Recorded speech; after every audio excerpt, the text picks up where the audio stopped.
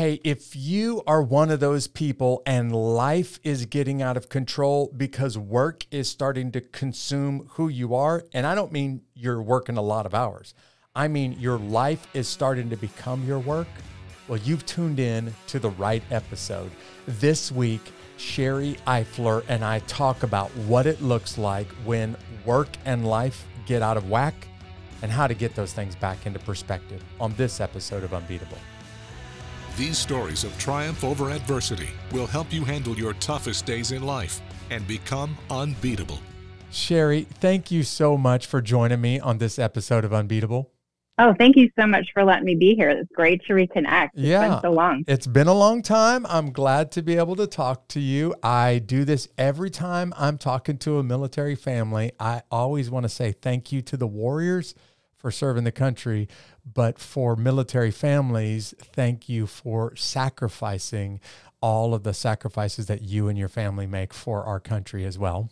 Thank you. You know, it's a privilege to serve in that capacity. So thank you. And of course, Sherry, you're a lady that's been on both sides of this equation, having served on active duty in the Army, as well as being married to a warrior for many years. You know what both sides of this feels like. Yes, I do. And I think that gives me a little bit of an advantage because I'm able to understand some of the crazy where other spouses have a harder time understanding. Yeah, that's probably the perfect word for it, because if you're going to be married in the military, it's going to get crazy and stay crazy for a long, long time, right? Definitely. Yeah. Did you start out wanting to serve in the military? Was it ever like a childhood dream for you? No, actually, I wanted to grow up and be a teacher. And so that's what I went to college for, was to become a teacher. And then I ended up being a teacher in a different way. I served as a medical service corps officer, and I ended up training my platoon. I was responsible for training my platoon. And so that was a lot of fun. And it's always interesting to see how you start out thinking you're going to do one thing and you land in something else. And I still say, what am I going to be when I grow up? Well, it makes perfect sense that you'd be doing what you're doing now, having grown up wanting to be a teacher. We're going to talk about what you're doing now in just a few minutes. But let's go back to college. Let's go back to the decision while you're a college student in Central Michigan to just go check out the ROTC program, this Reserve Officer Training Corps. Why did you even go take a look at those folks? You know, it was my dad's idea.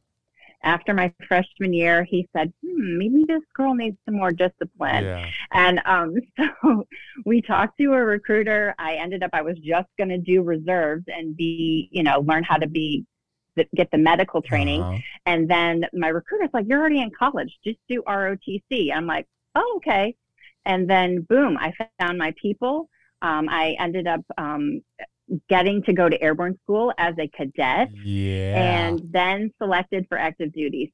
And also I found the love of my life. Yeah. My husband and I were in ROTC together, and we commissioned together, and it's been a love story that just keeps writing itself. I was about to say, when you said you found your people in ROTC, you really did find your air quotes people, because you found Brian in ROTC, right?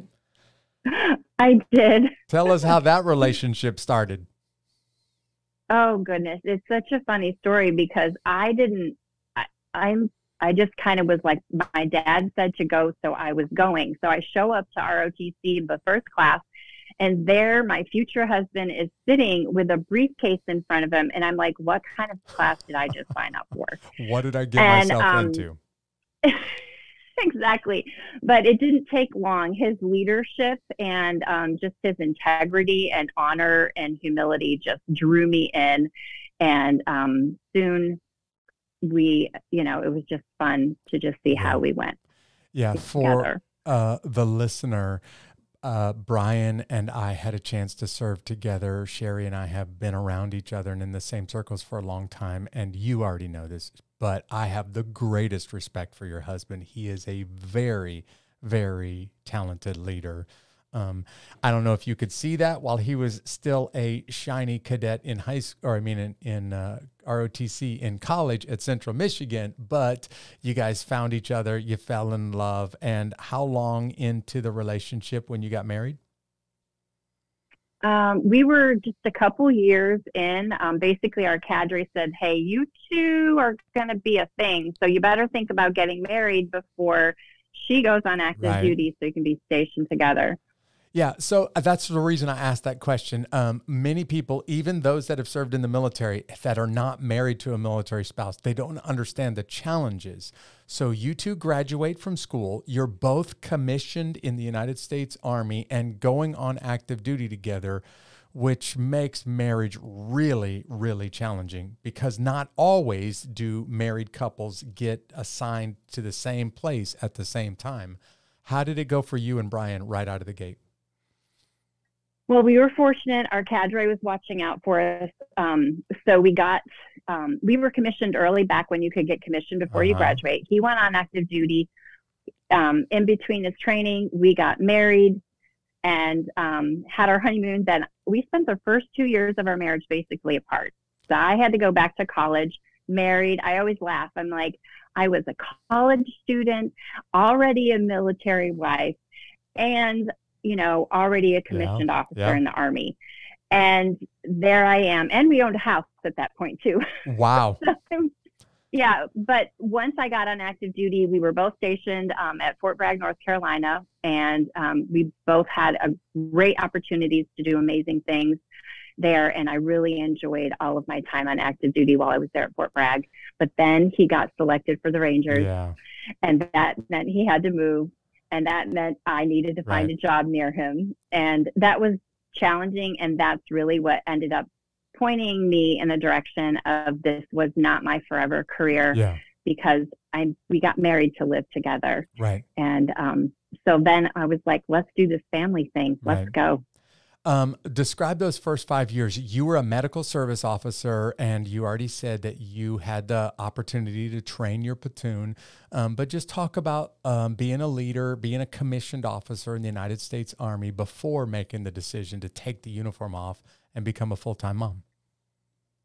Yeah, it was such an honor because I came into a newly forming battalion. It was when we first started the area support medical battalions, and so we were building everything from the ground up. I joked with my kids just the other day. I'm like, yeah, my first office was in a cage and I could have been locked in at any point. But working with the soldiers, it was so refreshing and getting to learn their craft because I never did get to go to my medical training as a reserve soldier. And so my commander sent me to EMT school. Well, that was when my platoon thought, oh no, because now she knows what we're supposed to be doing. So it was fun to watch them. It was fun to build them up and watch them blossom. And I got to send many off to nursing school, and it was fun to run into them later on in life when I was outside of the uniform. Well, you had a chance to make a first impression on some people. You had a chance to make a big difference on some of those soldiers that worked for you. But now let's turn to the period of your life where you have some hard decisions that you and Brian have to make about both of your careers in the military and starting to have a family. So can you describe for people the decision to take the uniform off and to kind of put your career on hold, not for lack of a better phrase, because Brian's he's moving to some pretty demanding assignments. Yeah. Well, it was like I said, we got married so we could live together and do life together. And we were at that place where we knew the Army was going to send us to Korea. And back then, women could not serve close to the DMZ. So that meant we would not be living in the same area. We didn't know what that was going to look like. And so we just kind of looked at each other and we said, it's been 5 years. It's been a great experience. And now I think is the time to make sure that we can be together and, move in the direction that we knew always we were going to be moving. So. Yeah, it's a really, really big deal. I know that, you know that, but maybe some of our listeners don't understand just how big of a deal it is to take the uniform off. Doesn't matter if it's 5 years or 35 years, because many career warriors, they tie their identity to that uniform and the service that they give to the country. So you're actually transitioning from one entire way of life to another. And I think because you're a bit of an expert here, Sherry, I'd love for people to hear how you personally went through this identity shift as well. Well, it was difficult because I went from being active duty, wearing a uniform, having a direct purpose every single morning. Somebody was lining up basically what I was going to be doing to, I have all this freedom, but what am I going to do with this? And then I was thrown into, I went almost directly into being a mom. And I found myself going, okay, well, what am I supposed to do with all this time? How do I do this? How do I do this? What does this look like? Because I hadn't been in that place to decide what I was going to do for myself for so long. Now, at that place, I did not understand that I was going through an identity crisis. Yeah. So many of us think that identity crisis equals a 50-year-old man driving around in a sports car. Yep. But that's not it. Every time we go through transition, we are set up for an identity crisis. And that's something that I've learned because it took me about 10 years to really recognize that I did not transition well. And I kept on trying to put because I was so tied to my uniform and what I did that I always found myself making sure that everybody knew that I had served and I was Captain Sherry Eifler. And I was like, what is wrong with me? And then finally, I realized I was too tied to what I do as who I am, rather than recognizing who I am as an individual is so important. And it's me, Sherry, who brings amazing stuff to that platoon that I was serving, and me, Sherry, who brings amazing stuff to my marriage. It's me, Sherry, who brings amazing stuff to the volunteer positions that I choose to, take on. And when I realized that, of course, I had to go through, I call myself the self-help junkie, because that's how I just went to conference after conference, self-help. And then finally, it was when I did the Strength Finders assessment. And I realized, oh my goodness, this is who I am. This is why I can walk into a room and turn chaos into nothing, because then I'm an arranger. And so then it started leading me to what I should be doing and using my gifts to help others and appreciate who I am as an individual. Yeah. So you are a transition specialist, and I'm not using this phrase lightly. You help others because you have personally been through this.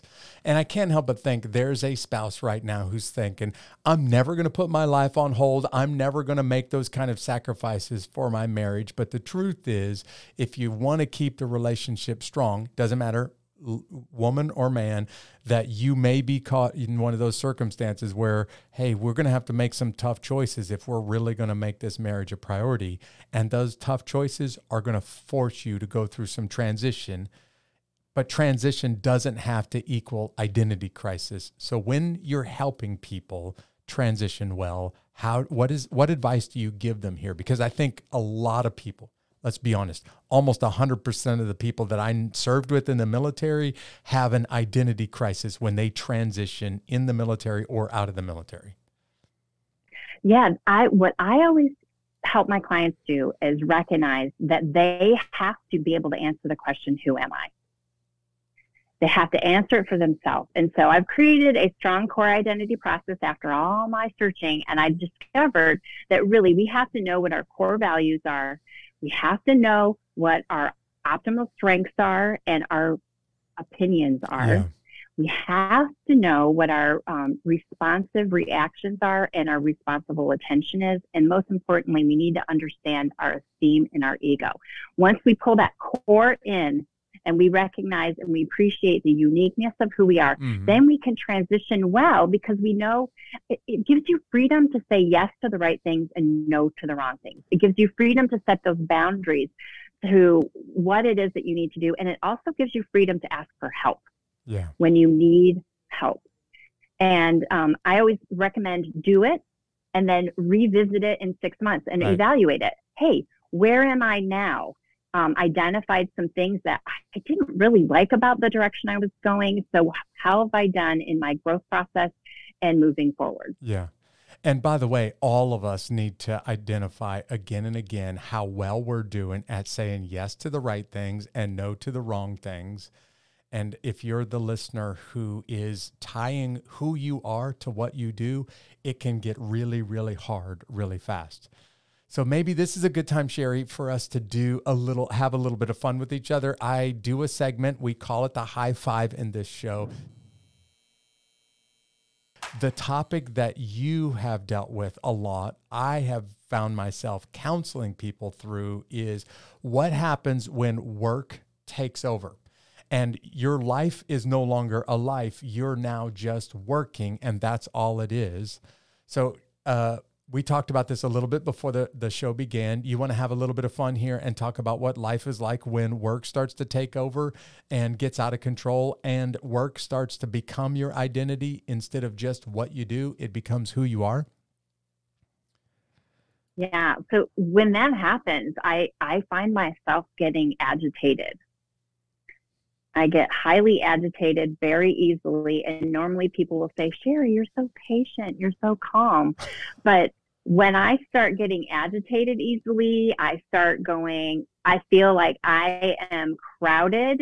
I like to pull away and have time for myself, believe it or not. Uh-huh. And when I start seeing those things happen, then I have to have the self-awareness to pull back and go, okay, what's going on here and what can I do?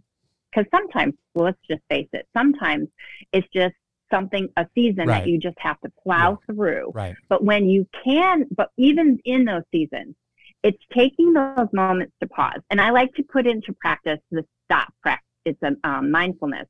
And so you just you stop. This can take 5 seconds, like I'm going to tell you. So stop. I'm going to stop talking and listen.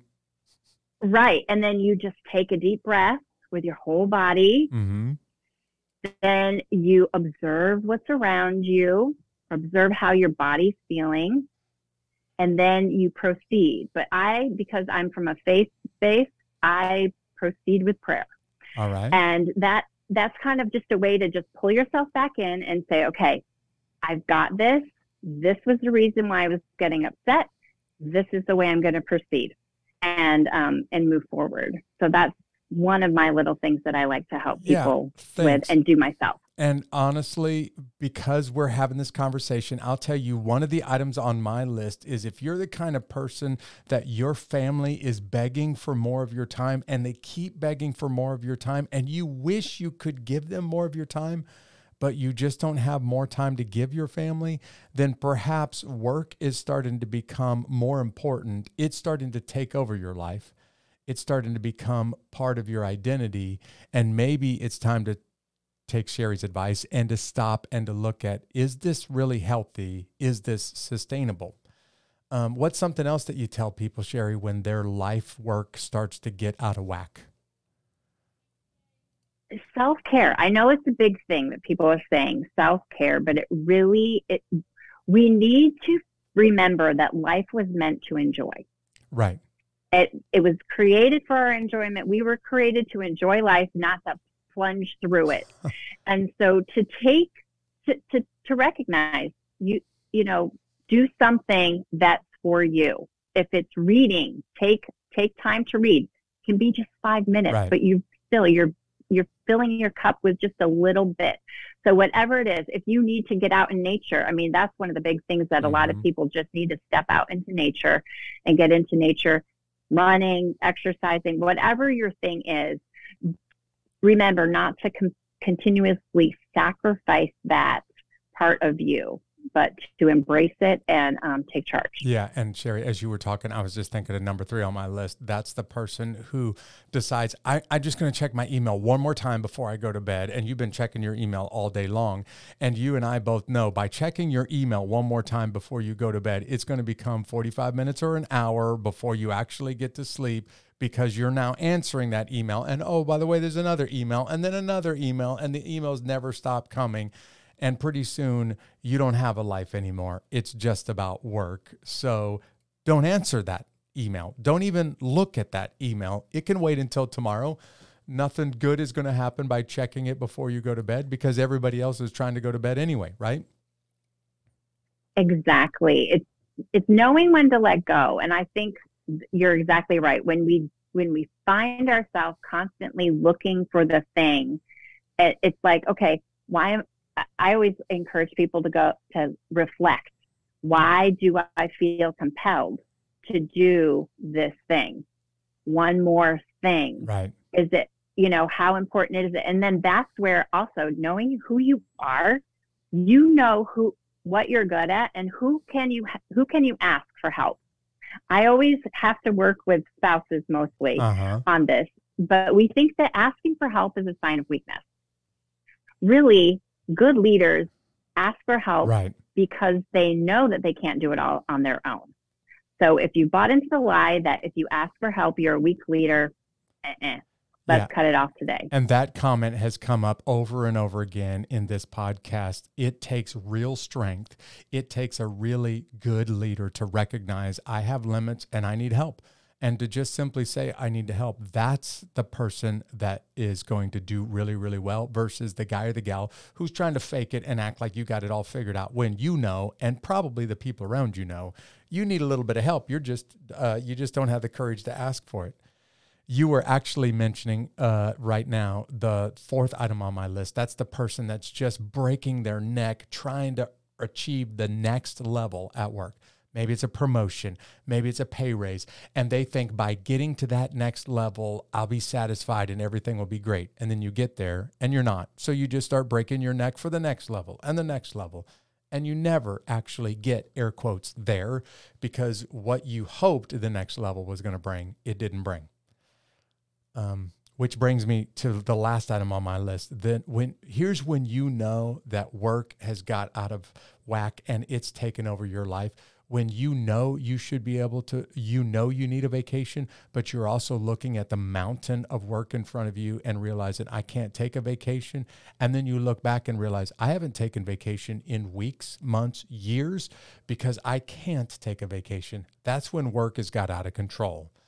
And it's time to put that part of your life back into its proper place and get it back under control. True. So true. Oh my goodness. Let's go back to being a full-time mom where it's a 24/7 job for years on end and you never really ever get a break. That's my segue here. Did you like that? Yeah. Yeah, thank you. And now you're no longer in the Army on active duty. Now you're a full-time mom and you're married to an Army officer, which means he's going to be gone a lot and you're going to have to pick up and move from time to time. Can you tell us a little bit about those first few years, having babies and, transitioning from one assignment to the next? Oh, yeah, well, our first child was born 1 month before he left for Korea. And so I got out because I wanted to be close to him and then I was away from him. But, that's how it goes in the Army. It was okay. Yep. That's just how it goes. And so I went home, lived with my parents for that first year. But then quickly after that, we built, our family became 3 and then we became 5. And we moved a couple different times, and the transition was with the younger kids. It was much easier. Yeah. I found once they had friends and could understand that we were moving and leaving friends, it became difficult. But, we kind of took on the the idea that, you know, when we moved, I said, we're military missionaries. Right. And so we have the blessing of getting to move and get to meet new people and to bless them with, you know, our friendship, and we get to learn so much more in life.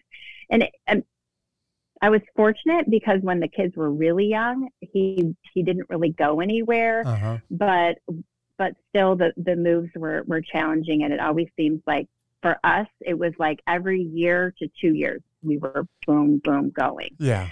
And the life of a military family is a challenge to begin with, just the time away. But then you start to include all of those moves in there, and wow, it really gets challenging. I've always said military families are so resilient. They're amazing because of just all that they endure, and they're able to handle it and able to, you know, keep things going in spite of all of those challenges. So you must have had a difficult assignment or two. Yes, we did. And the most difficult one, it wasn't the first deployment when I had all 3 kids. It was the one when we moved overseas. So we moved from all the way to Germany. All right. And I will never forget this. We were sitting in a hotel room, imagine this, and it's full of kids, suitcases, dog, and the extra large crate to put the dog in. We're Right. just hours away from loading up vehicles to go to the airport. And this was before cell phones. My dad calls and he says, Sherry, all I can see is black and death over you when you get to Germany. What? You pick up a phone in the hotel room and your dad is saying black and death is waiting for you in Germany? Yes. And so I was like, what? Yeah. And so I was like, okay, but in true military spouse fashion, you just go, okay, here we go. And we move back onto the checklist and we pile everyone in the car, and that just kind of because nobody else heard it. Only I heard it. Nobody else knew it. So I had to package it away and deal with it on another time. So fast forward 4 months later, and we know that my husband's going on deployment once we're there. He's going to Iraq. I'm in an, just routine ultrasound, and the text repeats, yes, lesions on your liver. And I'm not kidding you, Jeff. Everything just went blank, because now the recording of what my father said is going through my head, and there I am. I'm like, wait a minute. When the tech leaves and I'm there, I just felt like that slab that I was laying on turned into an altar, and I just was like, okay, Lord, whatever you have for me. And it was so scary because lesions, what can lesions mean? Most of you are hearing that and going, oh, she had cancer. Yes, that's what went through my head. And thank God I didn't, but I didn't know that for over a month. Okay, so I just need to help the listener understand this moment. You have moved halfway around the world. Your family and most of your support is back in the United States. You're in Europe. You have 3 children, and your husband is deployed or deploying to Iraq.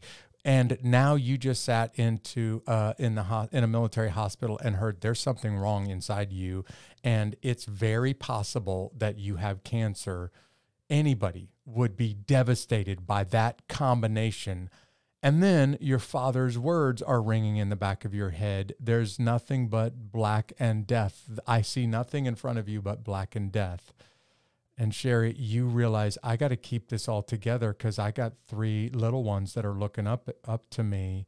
So how do you do it? How do you keep it together when you really want to just fall apart and let everything go?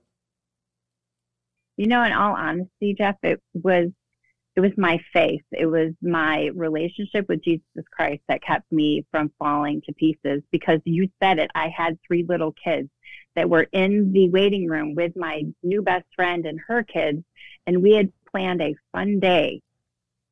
And I had to, yet again, like in the hotel room, package it up, stand up, and put the smile on my face and say, we're having fun no matter what. But I couldn't have done it if I hadn't, one, answered the question, who am I, and knew who I was, and knew who I was in Christ, that was my anchor at that point. It was like, I can trust Christ with my life no matter what. If he's going to take me, I can trust him to take care of my family. If he's going to take me, I can trust him to take care of my husband. And I'm not going to lie, it was a very emotional time. Yeah. And like I said, I didn't know for 3 months what it was that I actually had. And my husband was about to deploy. Right.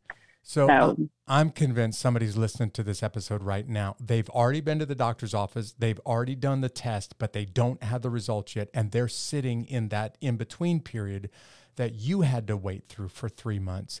And they are beside themselves because of the unknown. How did you rely on your faith? How exactly did your faith get you through those 3 months of not knowing, am I going to be around to see my children's next birthday? Yeah. I really, it just took me into prayer. Mm-hmm. I individually just kind of took it inside myself and was praying like, okay, Lord, what are we doing here? Then I did what I recommend others to do, reached out for help. I asked others to pray with me. Because also in this, I can't tell my husband that anything's going on because he's not with me and I don't know what's going on. And then I literally just started to pick up my Bible and I just started to read because it was in those moments that I had peace. And I had to remind myself because my mind wanted to keep going to the death and darkness. Right. But in reading the Bible, it was reminding me that of God's promises and his promises. And so I just kept on clinging to that in my moments where I just wanted to fall apart. Because basically I had one person that really knew what was going on at that point in my life. It was strange. Yeah. You have, one of the things I love about you, Sherry, is that you have used some of these experiences of life to help others. And you already said that part of what got you through that unknown, scary moments of life is knowing who you are, having your identity settled. So can you spend a moment or two helping the audience hear about how you help others settle their identity? Because there are many people that feel like, hey, I think I know who I am. But when they go to describe themselves or introduce themselves, they introduce themselves by what they do, not who they really are. And if they were to stop for a second and find the words to describe who they really are, they may have to work really hard to figure out what those words are. So how would you help people who are struggling with their identity, maybe even going through an identity crisis, start to figure this out? That's an awesome question. Well, I actually have a free assessment that people can go to my website and do, and that can kind of help you determine where you are on understanding who you are. But really what I do is I do a workshop where I help people, or I do coaching, whichever is the best for people. And I just basically take you through my core process, which is to determine, your core values, your optimal strengths, your rapid responses and responsibilities, and evaluate your esteem and ego. But I do start out this whole process with asking one question: where is your hope? Okay. Because we have to be able to answer the question, what do you have hope in? What gives you hope in this life? Because I found that what I'm doing with people is saving lives. And we know that we have an outrageous amount of suicide going on, both in the military population and in our civilian population. And most of it is because they don't have hope and they don't know who they are. And so they don't honor who they are and recognize their purpose and their uniqueness that they have in the life of those around them. And so I start with hope, and then I bring them through the process. And you're right. Sometimes it is hard to determine what is my uniqueness that unties me from what I do. It's not like we're still not going to answer the question by telling somebody our titles. Yeah. But we have to be secure in who we are. to be able to not get swayed when life circumstances, like me sitting there going, lesions on your liver, Right. when those circumstances happen, you're secure in who you are. I totally set you up with that question, by the way, just so that people would hear about the Live Your Core content that you have on your website. And by the way, we're going to give people the web address to that later on in the notes to this. But I was just thinking, I was in a group of military leaders from all over all branches of the U.S. military and actually from around the world. And we were getting to know each other first day. And I remember the leader saying, hey, why don't you guys take a moment and just explain who you are, describe yourself to one another. I was the last person in the room to talk, and I remember this vividly. Every single person in the room introduced themselves by who they are or by what they do, and only by what they do. There were parents in the room that never mentioned they had children. There were people in the room that had incredible talents and that had lots and lots going for them, but they never, ever talked about it. They only talked about their career. And by the time it got to me, I never mentioned my career at all. I just described 2 or 3 things about who I am as a husband, as a father, as a follower of Jesus, and never mentioned my career at all. On break, we started talking, and I learned very quickly. I hope some of those leaders in the room learned this as well. Everyone transitions from one career to another or transitions to retirement at some point. And if you've tied your entire identity up in what you do, you're going to be lost when you transition to something else or when you retire. So maybe it's time for you to start figuring out who you are, not really just what you do. What you do is important, but it doesn't define who you are. And I love the fact that you're helping people figure those things out before it's too late, because perhaps some of the suicide rate is when people have been forced to transition and they've lost their identity and now they don't know who they are and they don't have hope for the future. Love it. And I love that story. Thank you for sharing that. Yeah. So you now help people find their core. You help them to live their identity by figuring out who they really are. And you're developing content to include a shiny new book that just came out about 3 weeks ago. Tell everybody about this brand new book, Royal Reflections, and what you're hoping to accomplish with that study guide, basically. Well, thank you for asking. Yes, it's so exciting. I can't believe we're already 3 weeks into this, but Royal Reflections, The Making of a Warrior Princess, is actually a women's Bible study. And surprise, surprise, it leads us to understanding and solidifying our identity in Christ. And then it moves us into how do we live out this amazing identity that we have. So it has us look at our purpose, how to walk it out. And then we recognize all of the assets that we get, and we learn how to put on the armor of God to protect the assets that we have and our identity in Christ, because the world does not want us to stand strong in who we are in Christ. I just love the subtitle. I got to go back to this thing. So there's little girls that are grown up hearing you've got to be dainty and polite and reserved. And inside them, they know that there's something more. And there is they've been told they're supposed to be a princess, but they feel this warrior tug inside them. Then there are some ladies who have just developed that warrior side of them, but the princess side of them is very much underdeveloped. And so would you describe a little bit, just in very, very basic terms, because we're going to tell everybody to go out and get the book anyway, but tell everybody, what does this combination of warrior princess look like? Because I love the phrase. Awesome. My husband and I went back and forth on it. So basically, princess, the Lord works with me with acrostics. So princess is our acrostic that identifies who we are in Christ, and all that comes with one powerful prayer. And then so we are a princess, but our additional identifier is warrior, because we are not meant to sit idle.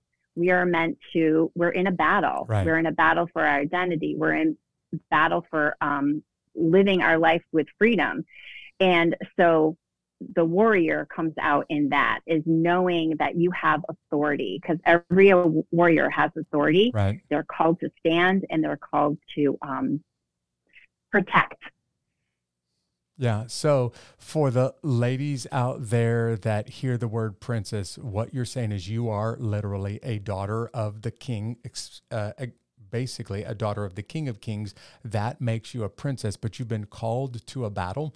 It's raging all around you. And because you're in the middle of a battle, that makes you a warrior at the same time. Put the two together and you get warrior princess, Royal Reflections, right?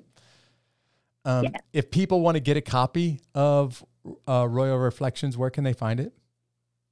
They can find it on Amazon, Barnes & Noble, Walmart online. And then you can also go to my website, sherryeifler.com, and just click books, and it'll take you right directly to where you can get it. And if they want more information about your masterclass or about some of the content that you have, is your website the best place to go, or how else can they find you? Yes, my website is the best place to go. Right when you come up, you have your choice of how you want to connect with me. But also, if you want to follow my ministry on Facebook or Instagram, Facebook is Sherry Eifler Rice, and Instagram is just Sherry Eifler. And we'll put links to all of those in the notes. So if you're driving right now and listening to this episode, when you get done and when you get stopped, just take a look at the notes and you'll see the links to her website and to her Facebook and Instagram page.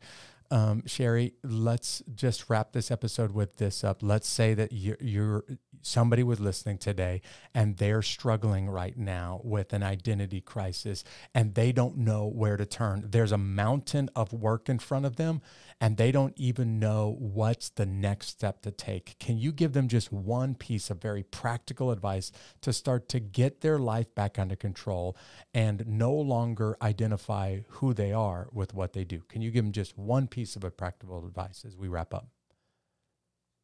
I think the simplest thing to do is to pull out a piece of paper and to just take a moment to reflect and write down the things that are most important to you. And that's a good place to start. And then just talk to someone. Be proactive for yourself. Get somebody that you can talk to, either a coach or somebody that you trust, and let them know how you're feeling. And then also just remember, you can do the free assessment and then you get free downloads and all sorts of stuff for help, initial help. Yeah. And basically what you're hearing from Sherry is you don't have to figure this out on your own. In fact, don't try to figure it out on your own. And if you just want nothing more than just her free assessment, you can find that on her website.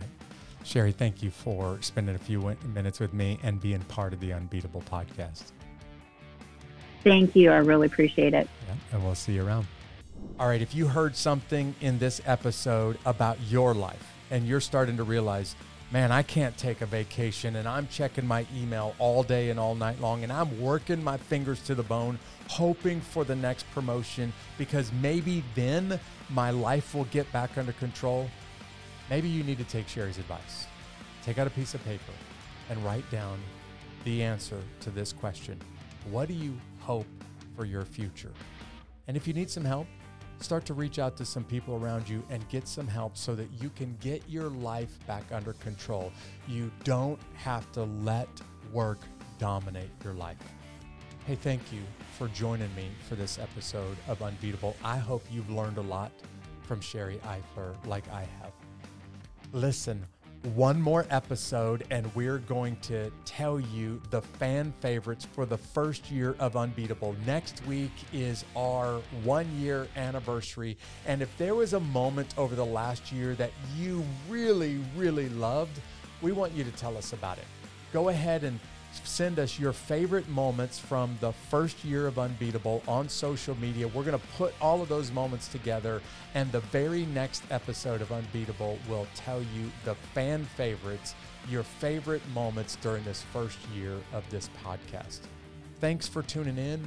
If you're joining us for the first time, why don't you go ahead and subscribe on your favorite podcast channel? If you've been listening for a while, why don't you rate us and go ahead and follow us on social media? And I'll see you right back here next week for the very special Fan Favorites episode on Unbeatable.